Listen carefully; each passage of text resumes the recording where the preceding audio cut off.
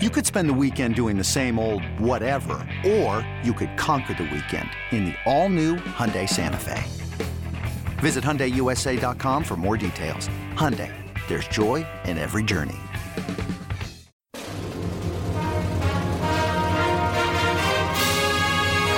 Hey, Trojan fans, it's time to get into the huddle with the Peristyle Podcast. The Peristyle Podcast is your weekly ticket to USC football and recruiting news. Don't forget, you can download the podcast 24/7 at our website, peristylepodcast.com. And now, here's the host of the Peristyle Podcast, USCFootball.com publisher, Ryan Abraham.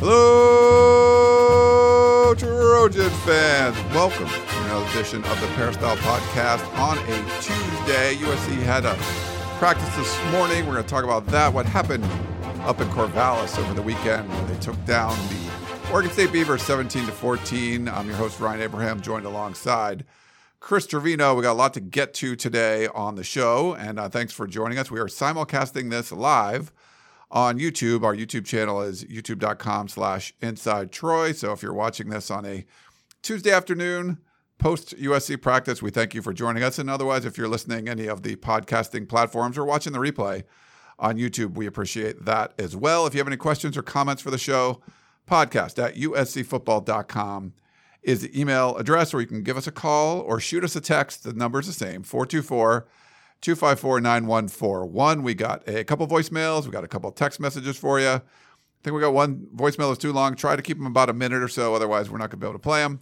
If you have the Apple Podcasting app, please follow the show, Peristyle Podcast, and leave us a 5-star rating and review. We appreciate that. I think we have over 1,000 reviews right now, or ratings right now. So thank you for that. It helps grow the show. But wherever you're listening, and Google Play, Stitcher, TuneIn, any of those podcasting apps, thank you for doing that. If there's a way to leave a rating or subscribe, we would appreciate you doing that as well. So let's bring in Chris Trevino, my partner in crime.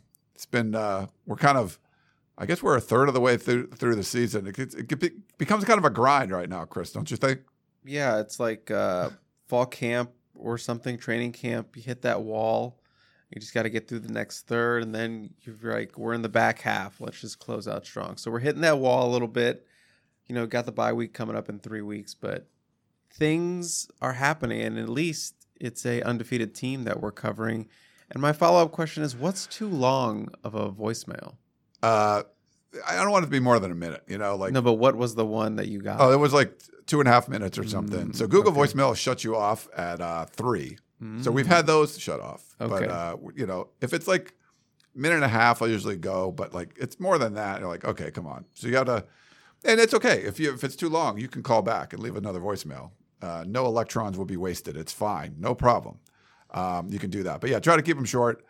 We'll get to that. Want to thank our sponsor before we jump into everything, Trader Joe's.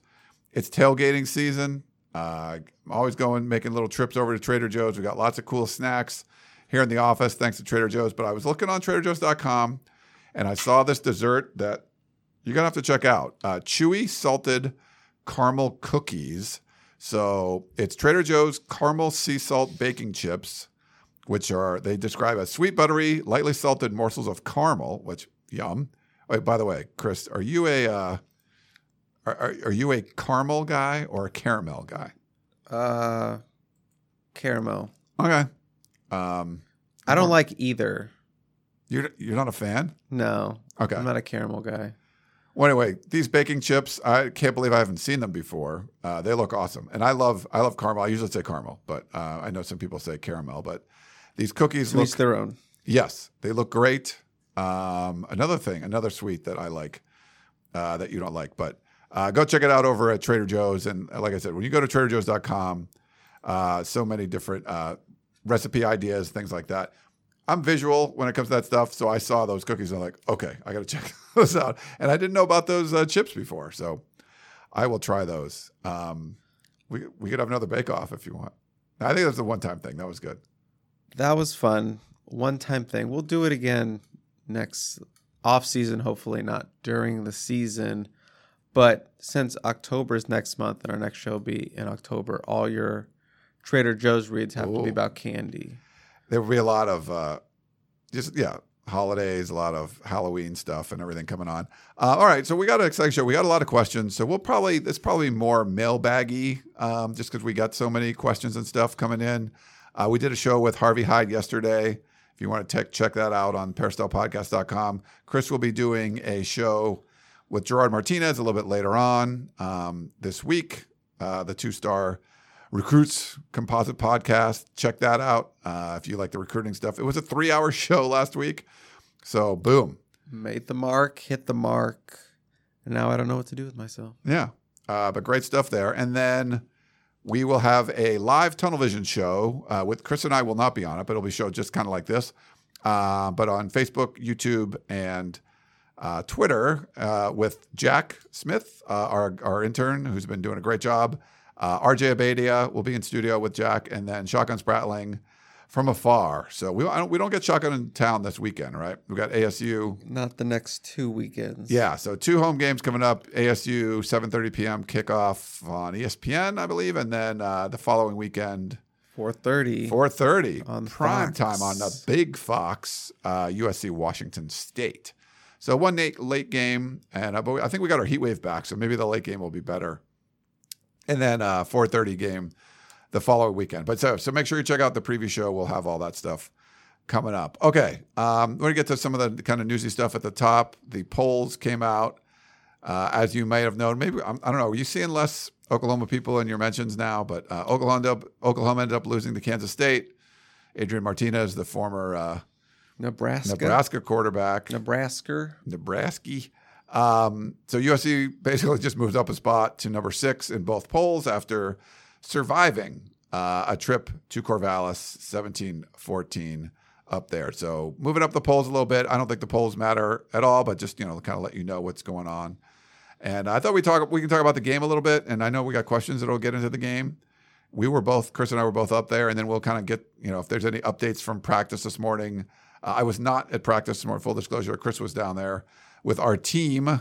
My family flew in, so I was picking them up from the airport. So that's nice. I get to see the fam, but I didn't get to go to practice. So Chris had to hold down the fort with our guys. But I don't know, Chris. Takeaways. We talked about some different shows already. Don't throw anything vague at me. I've already done a roadcast. I've already done Tunnel Vision. I've already done Instant. If you want to talk about Oregon State, you ask me something specific, right, Abraham? Okay, Chris Trevino. I don't do vagueness. It's Tuesday. I was listening to the Cover 3 podcast. That's part of our network. That's part of our 24/7 Sports Network. Plug it. Love those guys over there. Chip, Danny Cannell, all those guys. Anyway, Bud. So I think it was Bud that brought this up, that the big talking point. Now USC's defense stepped up big time. Only 14 points to Oregon State. And that last touchdown was a very short field, 22 yards.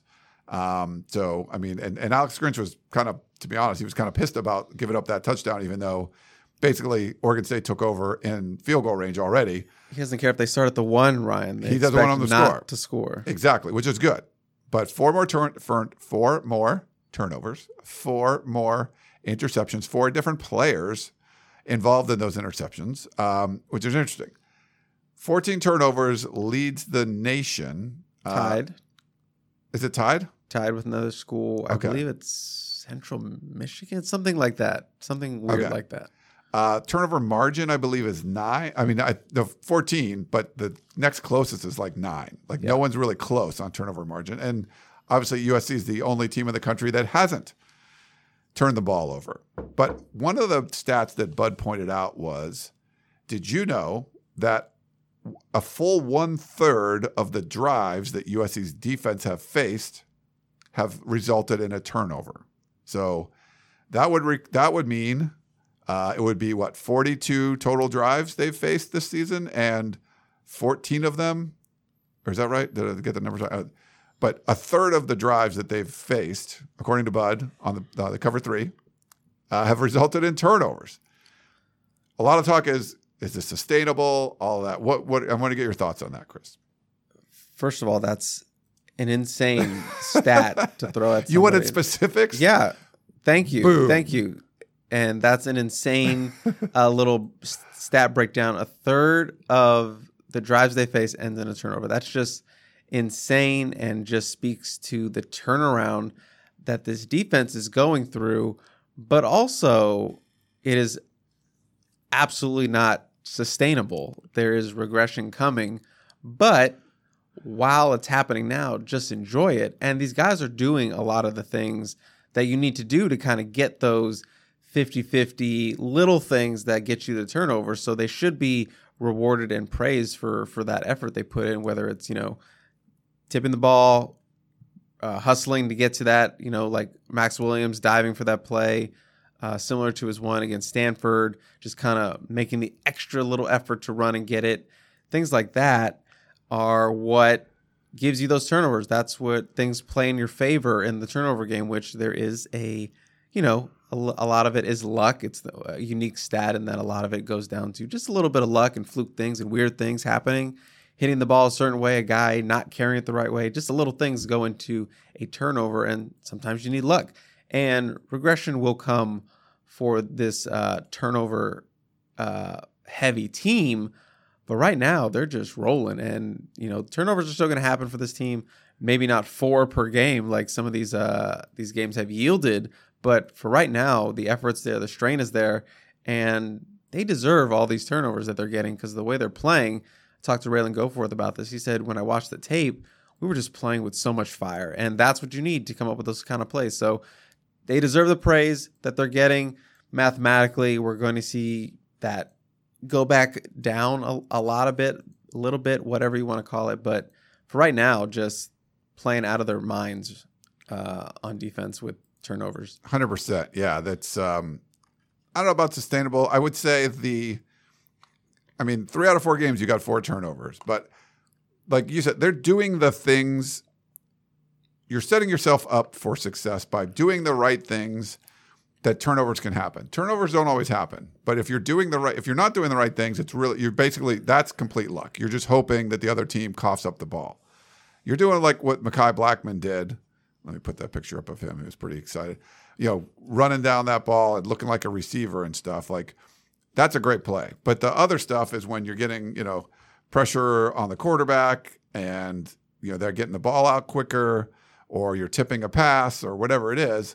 Yeah, I think something like that is you're doing things that don't always result in a turnover, but it's like you keep doing that, good things will happen. Yeah, like it's like a garden, right? Like if you're planting, is this kind of food analogy adjacent? Yeah, if you're talking about vegetables, I guess. Yeah, so we're like planting a vegetable garden, and you could throw like a bag of seeds on dirt outside and, maybe a squirrel comes by and like chews on the packet and it rains the next day and like you actually get some cucumbers or something growing.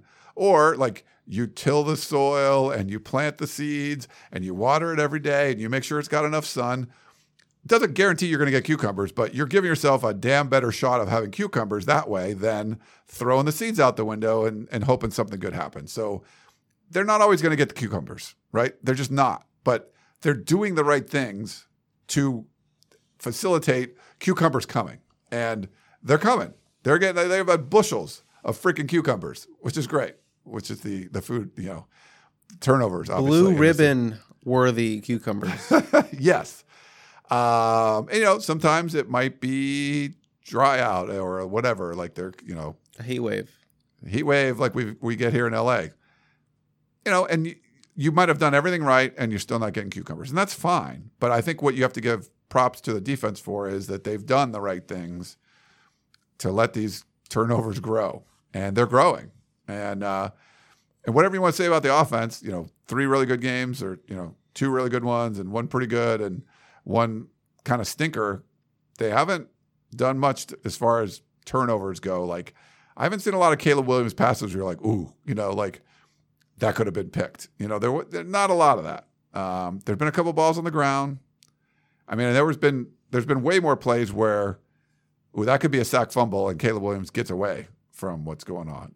So yeah, that you can't expect to have 3.25 turnovers a game or whatever they're doing right now, something kind of crazy like that. But you're doing the right things that if you're making your own luck by planting everything and taking care of this to the point where it's a pretty good chance you're going to get some cucumbers. Cucumbers are the new turnovers. Yeah. Maybe that would be funny, like if they start throwing cucumbers around the sidelines every time there's a turnover.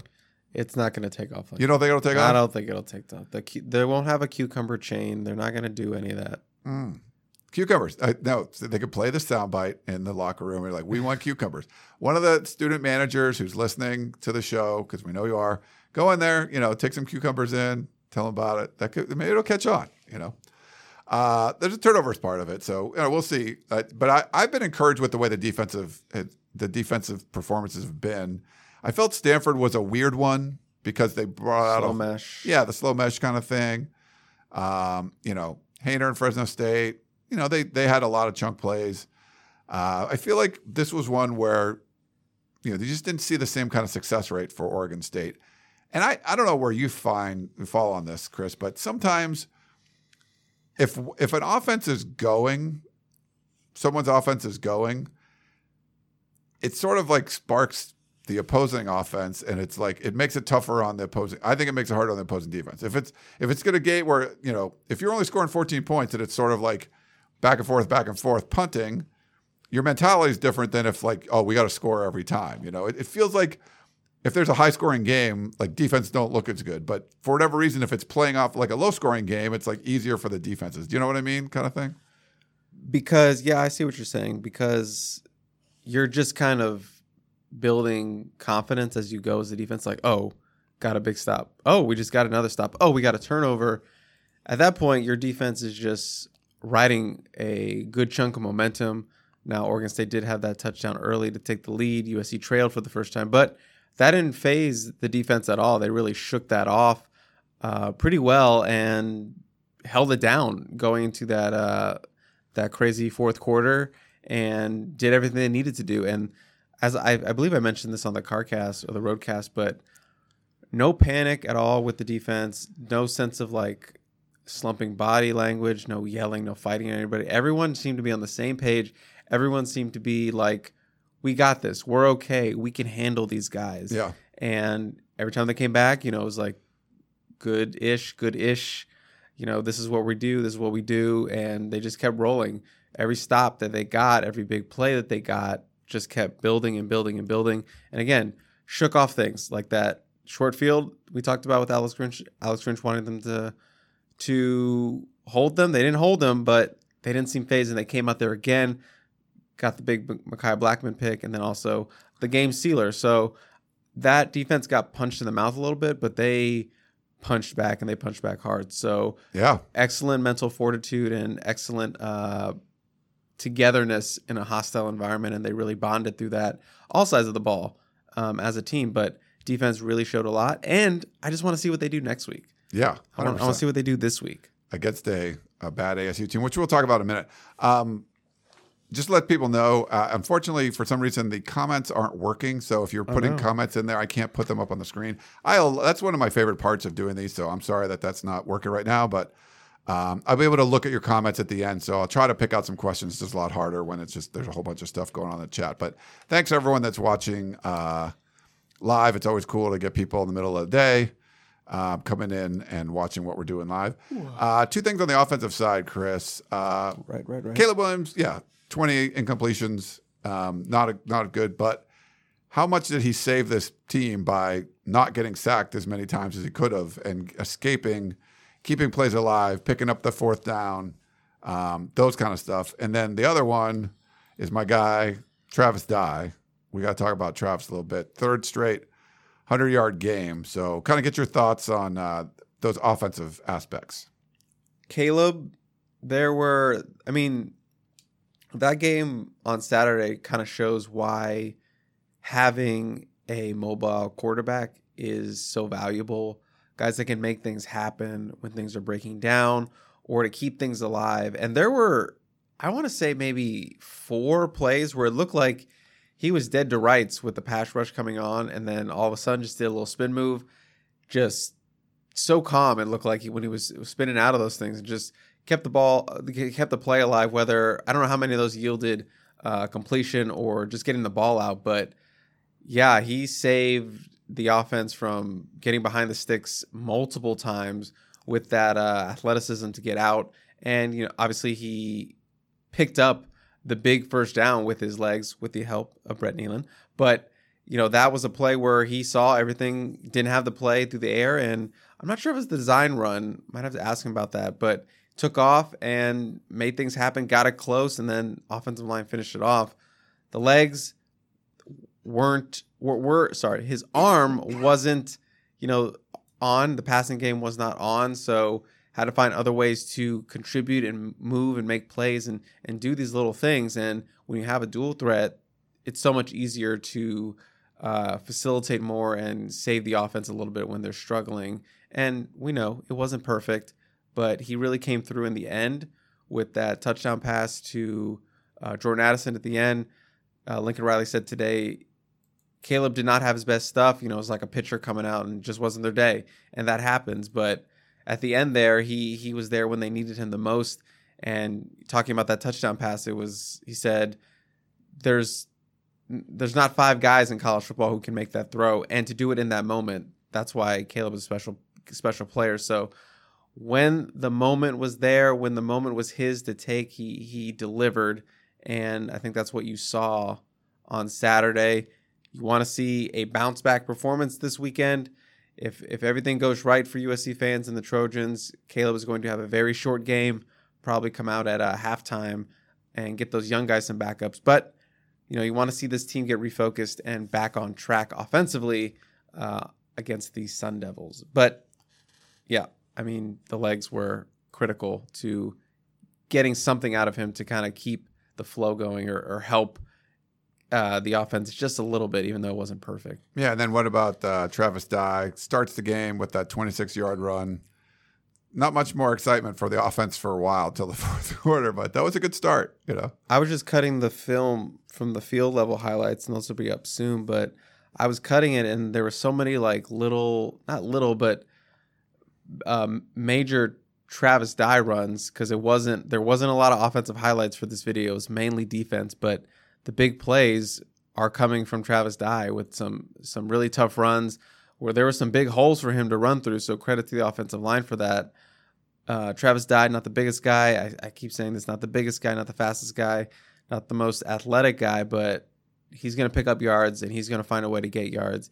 And RJ asked about it today, about how Travis was just a stabilizing force for that offense that was so herky-jerky, unsure, out of sync. And to have a guy who could pick up yards when they absolutely needed it in this game, and to come up with that fourth quarter touchdown was huge. And yeah, he was absolutely the stabilizer for this team. I think that was a good way to put it. Yeah, he was. And to be the kind of leader that he's been, we talk about this in Tunnel Vision, and, when Eric Gentry applauds, when we asked the question about his third straight 100-yard game, he definitely has the respect of his teammates, and USC needed every inch that he ran for, 132 yards or whatever it was, on Saturday. So, all right. Well, we've talked a lot about the Oregon State game. I know we got questions that'll kind of get into it a little bit more. We're going to do a preview later in the week, like I said, on Tunnel Vision on Thursday night. So check that one out. It'll be on podcast form and also here on our YouTube channel if you're watching this live or watching it on replay. And I think one of the things you could say about Arizona State, and it's a role reversal, right? Last year, and this has happened to USC the last 3 times, USC's had a lot of interim head coaches. They've been through that. Sometimes it works out great. You got the Ed Orgeron, everyone's rallying around him. And, now USC's got a stable position as far as head coach goes. You get Lincoln Riley, and they're building the program up. Well, when you get an interim, it's usually the program's breaking down. And Arizona State won 8 games last year, USC's next opponent. And I predicted that they were going to go 4-8 or 3-9. I got to go back and look. But when I do my Podcast of Champions show, a little plug there. I thought Arizona State was going to fall off a cliff. I thought they did way better than I thought they would last year. But they had suspended a few, junior coaches. Now more than half the staff is gone. A whole bunch of guys left the transfer portal. We already mentioned Eric Gentry, one of the young, dynamic defensive players in the Pac-12, leaves ASU to come to USC. A lot of guys left. I think they were down to like 5 scholarship wide receivers and like 5 scholarship linebackers in fall camp. I saw this coming from a mile away. This was going to just die. This was a program that was going to drop off. And their over-under for wins was 6.5, and I bet the under for sure. And that's going to be a good bet. They lose. What was the game they lost? Eastern Michigan.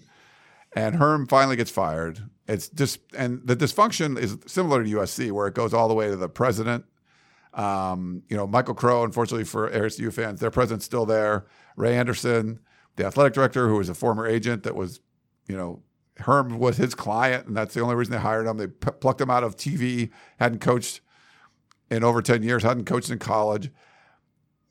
Big mess. And you still have the AD, you still have the president. So there's more mess to clean up there. But on the football side, this is a 1-3 football team. They won their first game, was at NIU. And then this is a program in dire straits. And I say all that preamble, not because I knew that this was going to be a crap team, but it was. They are a bad team. And USC fixed some things on the defensive side of the ball, or got better on the defensive side of the ball. Things maybe broke on the offensive side of the ball. Is it fair to qualify this game as like a, quote, get-right game where maybe, you got some guys coming back from injury, things weren't looking as smooth. You get a home game against ASU at night. Should be, it's college football, so anything can happen, but should be easy peasy, should be able to cruise. Is this a get-right game for you, Chris, for USC ASU? I believe so, and I even referenced it as such on Instant Analysis this morning. Okay. Where you're coming off a bad offensive performance, you weren't quite focused, and you need to refocus, you need to get things back on track. What's better than having a very wounded, a very beat up, a very spiraling program come into your house at the Coliseum in a night game? Fans are going to turn up for this one, show up, I believe, and should be a good environment. And like I said, just a program in a spiral, and that's where you kind of run it up and get everyone back on the same page. Because as I mentioned, you have a pretty big game, Washington State in 2 weeks, and then the big Utah matchup. So this is a game where you need to get that confidence back. You need to realign things with this offense. Get Caleb Williams some touchdowns, get some passes going, get some deep shots going. They haven't really connected on a deep pass in a while, so they need to reestablish those big plays down the field. Just flush that game, get right here, get right with ASU, and get some backup, some playing time in that second half. Yeah, I think the backup playing time thing is legit. Like, that's something that we saw early on, and you're not seeing much of that now. So I think it'd be good to see some Miller Moss out there and stuff. And I think you got a good opportunity to do that against ASU. Why don't we take a quick break, and we'll come back and just dive into all these questions. Back in a minute.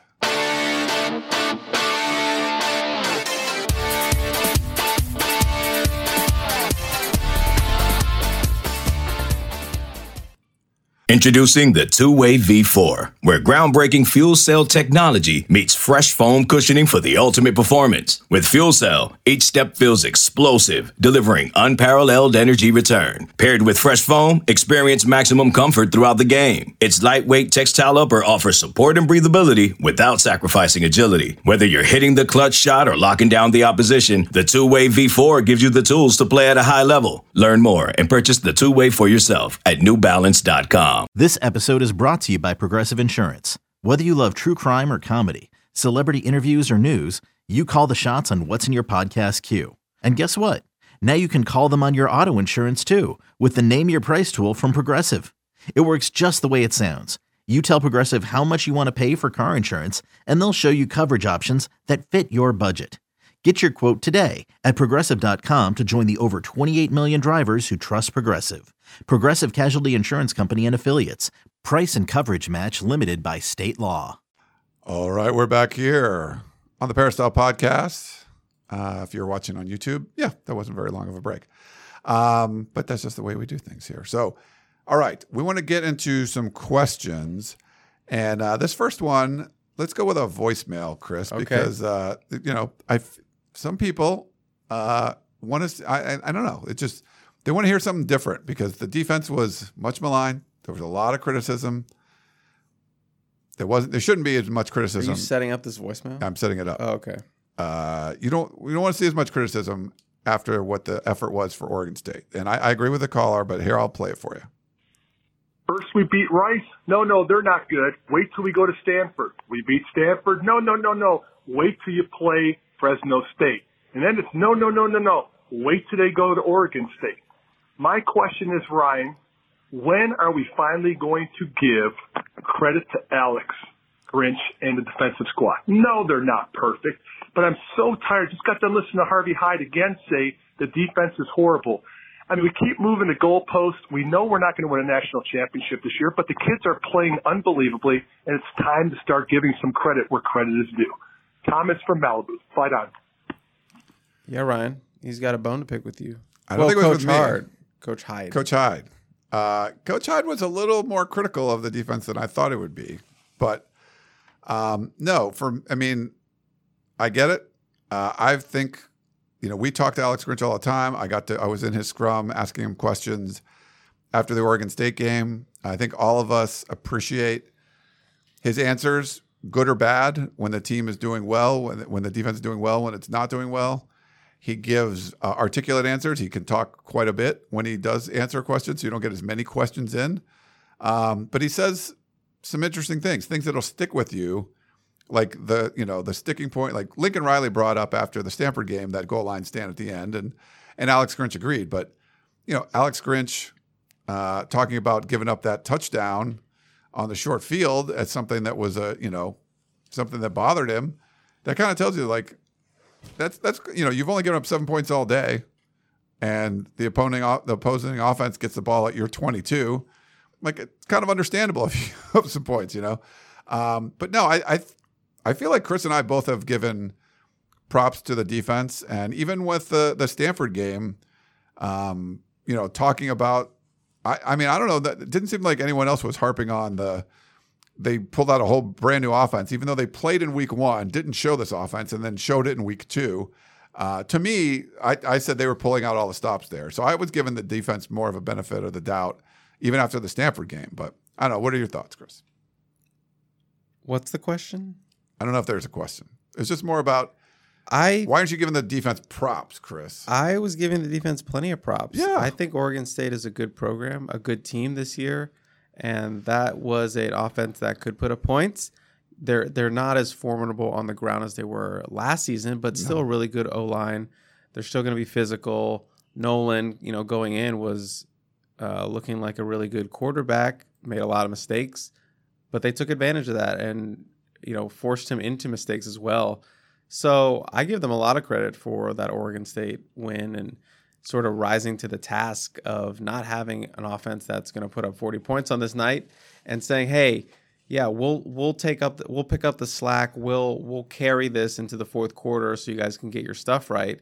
And they did, and that was because the formula has been for USC: get up super early, score a lot, then let that defense kind of pin their ears back and get takeaways and just just open the gap where takeaway possessions where it becomes hard to catch USC's offense, but had to go a different way, had to be a knife fight, drag it out fight, and they rose to the challenge. So I give them a lot of props for doing that, especially on a road game, that environment, night, Oregon State coming for everything, trying to knock off a top 10 team. So I give them plenty of props for this weekend. We had a voicemail from Eddie from Orange. It was 2 minutes long. Was it all about Solo? He said every quarterback that played USC, so this is more about the defense, played their worst game. So I guess Tanner McKee, he would talk about that. Haener ended up getting hurt. So he's saying that, and that was definitely Chance Nolan's worst game, I think. He feels it's the best win in 10 years because it was a gritty win. Compared it to being a Mexican boxer who takes punches, and then throws that knockout blow. I couldn't play it, Eddie, because it was too long. But thoughts on that? I didn't really realize, like, yeah, but this was probably whoever the quarterbacks USC played, it was probably their worst game when they played USC. Doesn't that kind of point to USC's defense is the reason why they're playing their worst game? Right. I think so. I think he's trying to get. Wait, was the first voicemail we played, was that Eddie from Orange too? No, that was Thomas from Malibu. Perfect. Okay. I got you. Thanks.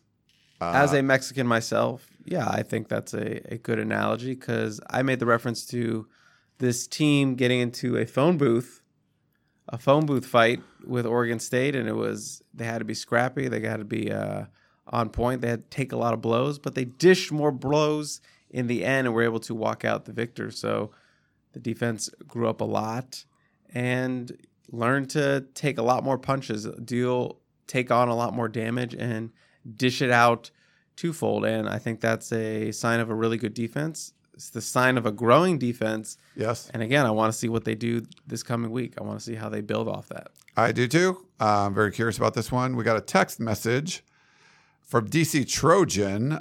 He had two questions. One, was Caleb Williams' problem Saturday due to Oregon State's scheme and game plan or his own struggles?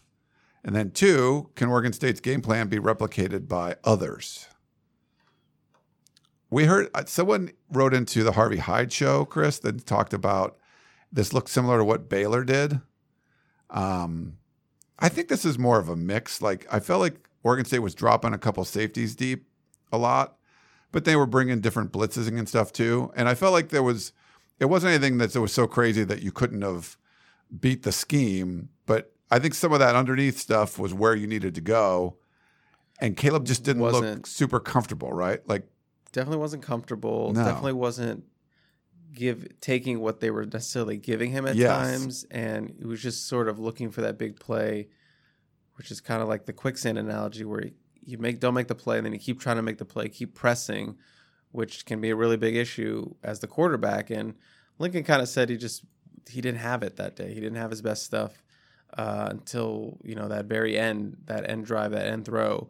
But it's like that, and Brett Nealon did say that the defense front, they did throw some new stuff at them that they didn't see, so there was some stuff that maybe they weren't used to that just kind of compounded the already clear issue of them being off on Saturday. So I think it was a mixture of a lot of things that kind of went into not being as finely tuned as USC fans have come to be accustomed to.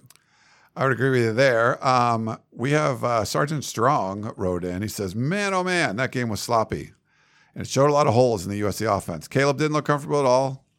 Things we really need to tighten up before we become a serious national title caliber team again. But I must say, with all the scrutiny the defense has been having all season, they sure stepped up in this game. For them to hold a very solid Oregon State team to only 14 points was amazing to me. A round of applause for Alex Grinch and that defense. They let some big plays go, but held them when it mattered most. That was a true example of fight on. Thank you guys for opening up a platform for all of us USC fans to vent, to get a solid dialogue about the team we love. Fight on, Sergeant Strong. Don't think there's a question in there either. Just a comment. Just wanted to say kind of what we've been saying, how defense has gotten a lot of scrutiny, but took a big step forward on Saturday. And I think one of the points he makes is about being a national championship caliber team. I don't think this is a national championship caliber team. I don't think this is a flawed team. All college teams are flawed in some way.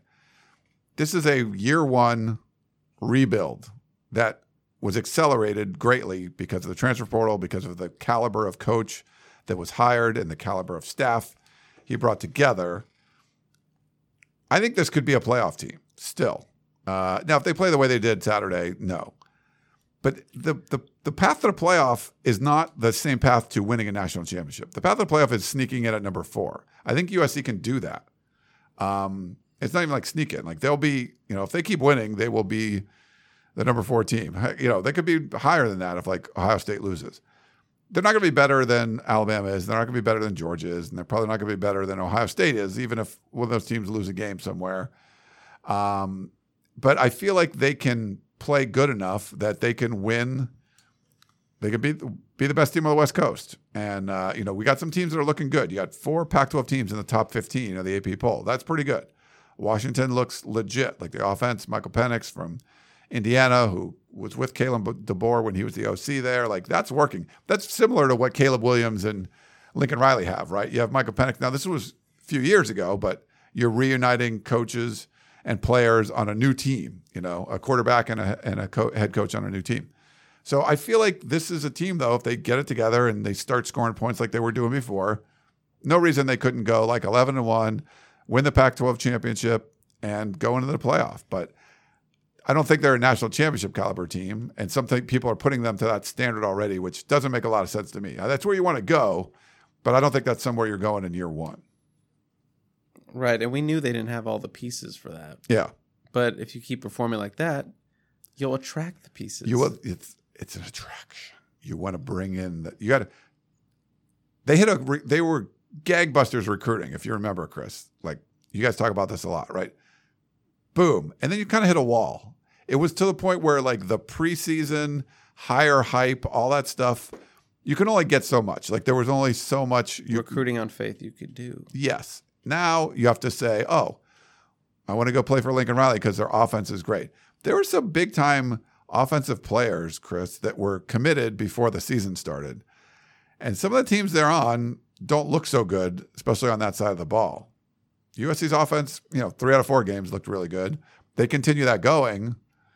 I mean, I don't know. That you want to attract pieces, you might be able to attract pieces that already decided to go elsewhere, because when it came down to Saturdays, those programs that had all the hype that USC had or similar, they've fallen off. And USC's kept it up there. They're still undefeated. They're number 6 in the country. Like, to go from number 4 wins to number 6 in the country, it's a pretty big switch. We're approaching flip season. We're approaching where USC can start being the one that gets the calls from recruits to be like, hey, I want to come play look, maybe I should have listened to you a little more when you first recruited me. So USC keeps winning. Those phones are going to keep the phones are going to ring as well. They'll be buzzing. Let's go to another voicemail. Hey, Ryan, it looks like our offense is going to have to run the ball a little more because they're dropping 8 and all kind of exotic coverages on Caleb Williams, and they're leaving some rushing yardage on the table. I couldn't believe after that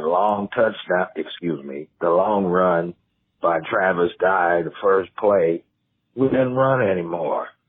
And I think we got a field goal, and on defense, we were going against some future pro offensive linemen, weren't we, on Oregon State? These big, powerful linemen across the board. They were talking about how big and powerful they are. Man, we stopped them 150 yards. They usually get 250. They got over 300 on us last year. Yeah, it ain't the same team. Is it, Mr. Beaver? Curtis from Moreno Valley. Are you Mr. Beaver? No, I don't know who Mr. Beaver is, or if he's talking to the... Well, I'm going to call you Mr. Beaver for the Mr. Beaver? Of this, okay. This show, I think. I don't know who you're referring to. It's funny, like, if we ever talk about, like, that another team exists, they're like, oh, you're just backing that other team. Like, no, there's an opponent, and we have to tell you about them, Whatever you say, Mr. Beaver. But I blanking on the first part. Oh, play calling. Yeah, Lincoln did mention that he felt like the play calling was an issue, and he put that on himself. He did. He put a lot of that on him and the offensive coaching staff, because this offense is his baby, Mr. Beaver, and he takes a lot of pride in it. And if something's not working, a lot of it's going to be on him. And, credit for him for saying, it's on us as coaches. We didn't get them prepared enough. There was a lot of things that went wrong, but he said it starts with the coaching, and they need to get them right and get them ready for the next game. Justin Bieber, is that what you're talking about, or no? I'm saying he's Canadian. We're not related. Justice Bieber. No, I'm saying Beaver, not Bieber. Oh, so Bieber. Okay. Is that all the voicemails? That's all the voicemails. We got some more emails and another text. If you're good with that. Hit me with the text. Okay, we got a text from Jordan in Costa Mesa. With Oregon State playing against Utah this week, Who is the rooting interest for USC fans? I think we would prefer to face a one-loss Utah team, but also don't want our win over Oregon State to be discounted. Thanks for all you do, Jordan and Costa Mesa. I love when these kind of things come up. You're worried about. I mean, honestly, to me, it doesn't matter at all. You just beat the people in front of you, and you're fine. And you're fine. Yeah. But from a national perspective point, you probably want Utah to win.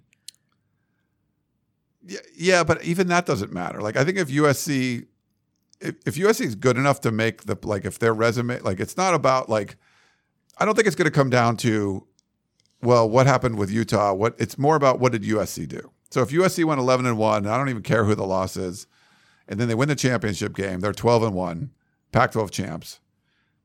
I don't think it matters if Utah beat Oregon State or not in week 5. Does that make sense? Yeah, I'm not saying in terms of the Pac-12 championship or resume. I'm just talking about college game day. Yeah, Ryan. if you want college game day. That's what I'm talking about. Yes. Let's be real, Mr. Beaver. I'm talking about them going 5-1 Utah, top 15. I believe they're 15 right now. Yeah, 6-0 USC. They might be 12. I think they're higher. Well, maybe not. They're top 15, whatever. Yes. So top 15, maybe a top 5 USC team, depending on what happens in the next 2 weeks.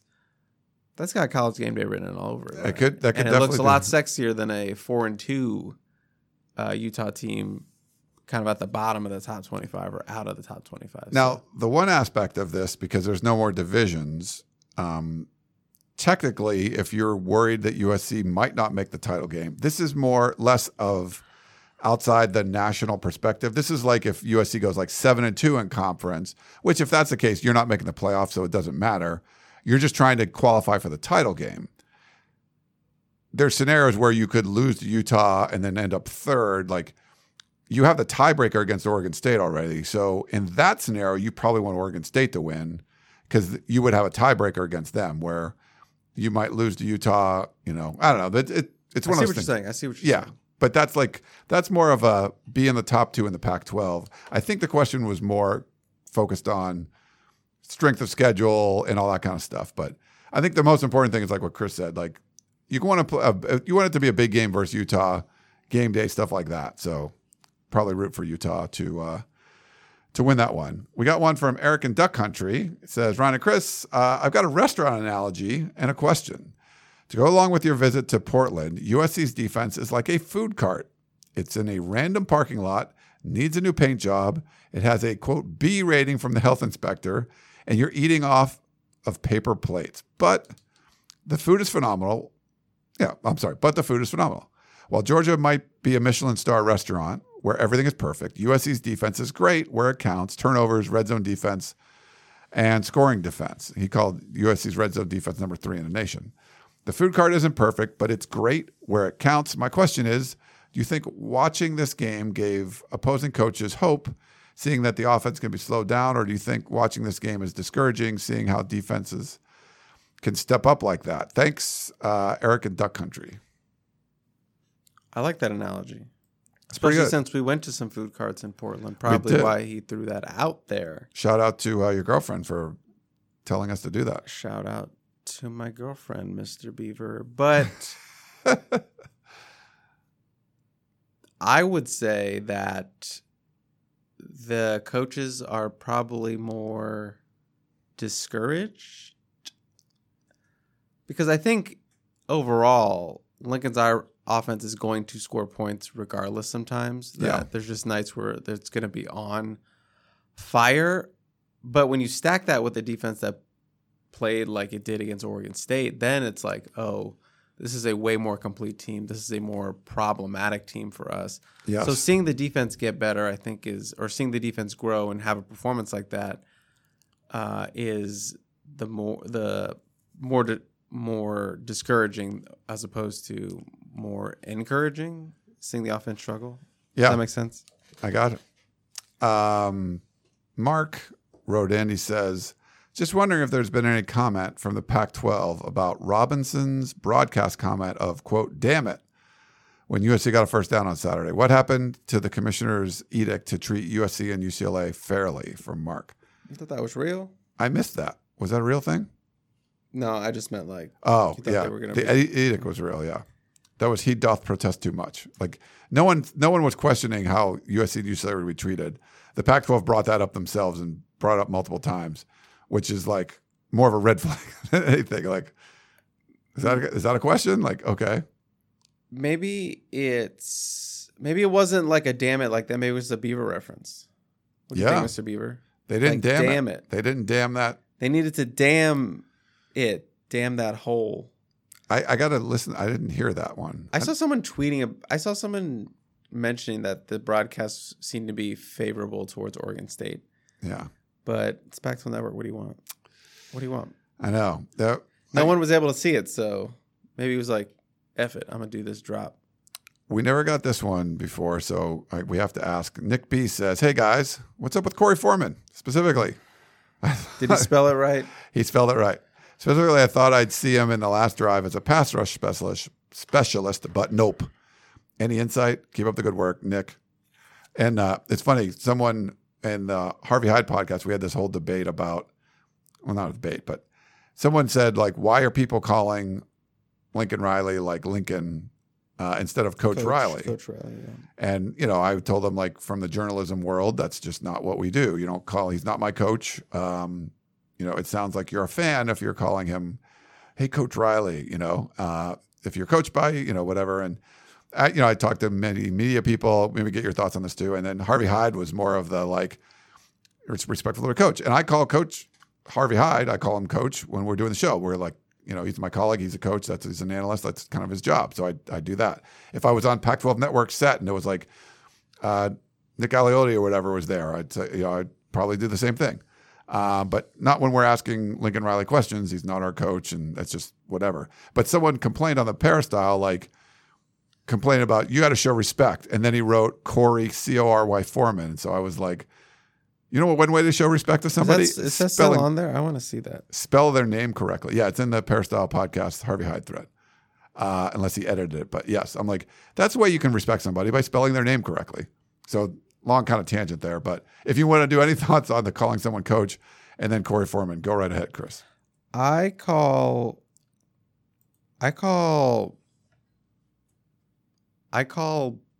coaches, like, at the high school level that I know, I will call them coach. It's just a term. Yeah. But for the most part, yeah, I don't feel like you need to call a coach, like, at the college level or interviewing coaches. Sometimes I do it, but I don't necessarily think it's wrong either way to do it. I feel like I just went against what you were saying, Mr. No, I'm sorry. That's not against what I'm saying. Like, if you feel comfortable doing that, that's fine. It's not like it's not disrespectful, I guess I would say, if you're calling them. When I hear it, and when you're asking questions, I don't hear you say that. There's other sites, like in our industry, that are more on the fan kind of side, I guess, that I hear them refer to as coach more, like, all the time. It's like coach. And I don't know, it's a little cringeworthy for me sometimes if you overdo that. That's fine. But, yeah. But it's not disrespectful. We try to be as professional as possible. We're not showing any disrespect by not referring to a guy that's not coaching us as coach. It's different. And he made the analogy about a doctor, and there's a coach on Football Scoop, I think, that wrote about this, and he gave a flow chart that was like, does he coach you? No, don't call him coach. Then he said, does he coach your kids? If he does, you might want to call him coach. Otherwise, don't call him coach. You can call him whatever you want, his name. I'm trying to.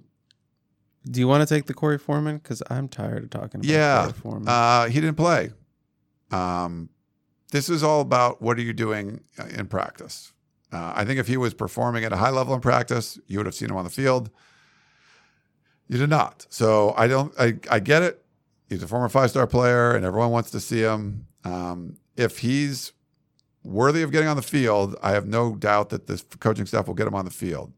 We haven't been told he's not worthy of getting on the field, but that's what their MO is. So we're taking them at their word. Or this is like, they're not keeping off a Corey Foreman off the field. If there's something he's got to do, practice-wise, whatever, that's where I think we are right now. So sorry, we don't have a better update for you. Now, Corey with the C format, I can't tell you what's going on with him. I'm not sure what's going on with that guy. It's a little discouraging. And then we have one more from Alfred, and we'll do a couple chat questions too. He says, I'd love to hear how Jude Wolfe is progressing. Is he still on track to play later this year? And what's the stats with Damani Jackson? He ended up playing in that game. So, Lincoln said Damani is healthy. okay. Clear indication by him playing on Saturday, and he said he earned those opportunities that go in with that special package. So tells us he's playing well in practice. He's healthy, which is the most key part, as we talked about him multiple weeks ago about Lincoln Riley saying first things first, he needs to get healthy. So he's done that, performing in practice, getting time on the field. So he had a pick today against the scout team offense and another pass deflection. Nice. Almost another pick against Gary Bryant on a deep shot by the scout team offense. So starting to make some plays. I think we're going to see more of him as the weeks go by. So look out for that. And what was the other one? Jude Wolfe. Yeah. Well, it's interesting because I don't know if I can really comment on injuries, but I will say Jude is progressing nicely. Nice. And I would say he is on track to return this season. Nice. All right. They could use him at the tight end spot. I know we didn't really get into practice updates from this morning, but Cortland Ford, Lincoln Riley made a comment about that, right, being 100%. We thought we'd see him last week. He said he was real close, didn't end up So playing. he was right on the edge. Yeah. And in a perfect world, they would want to get him that extra week off just to get him right, going to some big games with Washington State and Utah, get him 100%. And if Bobby can take all the reps on Saturday, then that would be ideal. And that's what happening. Bobby came out healthy, and now they have two healthy tackles. He said Cortland's 100%. So offensive line, a little bit more healthy. Yeah, that's good. In a big way. We'll do a couple chat questions. Bless 'em breaks. Love that we're winning, but we have yet to put together a game where both the offense and defenses are dominant. Other playoff caliber teams like Georgia, Alabama, and Ohio State all have those. Yes, and USC is not that caliber of a team. So right, well, they're not that caliber team. Right, but I think we'll see a more balanced game from them at some point, where the offense is clicking, the defense is playing really, really well. But they're not there. They're not that caliber team. They're trying to get to that caliber team, but they're not there yet. Yeah. The question should just end at, I'm enjoying all the winning. That's what it ends with. Just end it there. Enjoy the wins. Enjoy it. Tank Guy 27 says, first time I've got to catch the show live. Just wanted to thank you all for your work. Wow. Glad to have you around, Chris. And he says, Ryan, you look like you need some sleep, buddy. Nice. Well, I look like I need... You look like Mr. Beaver. Usually it's me. Usually I was up early for the gym. I picked up 2 airport trips today. I'm a little tired. Got a lot of stuff going on. I forgot to put the lights on even, so we would probably look a little bit better with the lights. But thank you that. Najee says LMAOO, Ryan's food analogies are comedy. We appreciate that. We try to make them funny, but we want to be informative too. Andrew says, do you think USC should have run jet sweeps or get Jordan and Mario the ball? To get Jordan and Mario the ball, you have to find a way to get them the ball and make plays with their feet, in my opinion, since the passing game was off. Yeah, those guys needed to get the ball more somehow. Short touches, short passes, whatever, just to get them going, get the confidence going, get the rhythm for Caleb Williams and those guys. I think they needed more of that. And Ulau, the broadcast said that the Beavers had pumped fan noise in. How loud was it compared to USC? Should USC consider that? They're not pumping in noise during the play. It's like other stuff. So I think that it seems like a lot of people thought that, Chris. Like they can't simulate the crowd noise because half the stadium's gone, so we're going to pump crowd noise in. During the play, it's only what the crowd's doing. Right. Correct? Right. Yeah. So this isn't like, because they did that in 2020, right, with the fake crowd noise? Yeah. You were allowed to do that? I think so, but I think maybe it had to stop at a certain point. I don't remember. I liked that whole year. It was very weird, yeah, a weird year. But it was very loud in the little makeshift press boxes. I mean, the stadium was loud. So, Cameron, do you see this defensive performance as an anomaly or as a trend in the direction of a conference championship defense or playoff contender? I wouldn't say playoff contender, but I think it is trending in the right direction because that's the kind of defense you need for a Pac-12 championship or a conference championship in general. You need a team or defense that plays tough, holds offenses out, creates turnovers. And I mentioned this, it feels like we've seen little bits and parts of the defense in every week do the similar things, and they kind of putting it all together every week. And this was their most complete performance, their best performance of the season. So I don't think it's an anomaly. I think it's a reflection of what we've seen over 4 weeks, and that's growth. Yes. All right. Well, we're right about the hour, so let's just wrap it up. Good. I want to go take a nap, Mr. Beaver. Since people are saying I'm tired. Sorry we didn't have the comments. Sorry we didn't have the lights on today. It's the wall, baby. Let's go. We're in the wall. We're getting there. But this is fun. These are always fun. I love doing these live ones. I love the interaction. So thank you for. That makes one of us. 200 people or something. I know Chris doesn't like it, but I like fun. I think we had like 200 people in the middle of Tuesday afternoon watching us record a podcast. They're basically just watching us record a podcast. So, but thank you for doing that. We appreciate that. For Chris Trevino, right over here, I am Ryan Abraham. Hope you enjoyed the show, and we will talk to you next time. You may have noticed that shopping at Trader Joe's is unlike shopping at other markets. People ask us all the time how we manage to have such unique, interesting, and delicious products at such great everyday prices. This is Dan Bain of Trader Joe's. The answer is simple. It's all in the way we do business.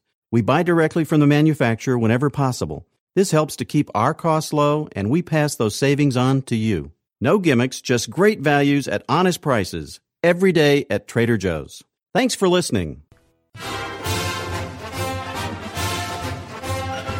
You've been listening to the Peristyle Podcast, presented by USCFootball.com. Be sure to tune in next week for the latest news on Trojan football and recruiting. And don't forget, you can automatically download the podcast directly to your smartphone or tablet for free. Just click the iTunes link on PeristylePodcast.com or search for Peristyle Podcast at the iTunes Music Store.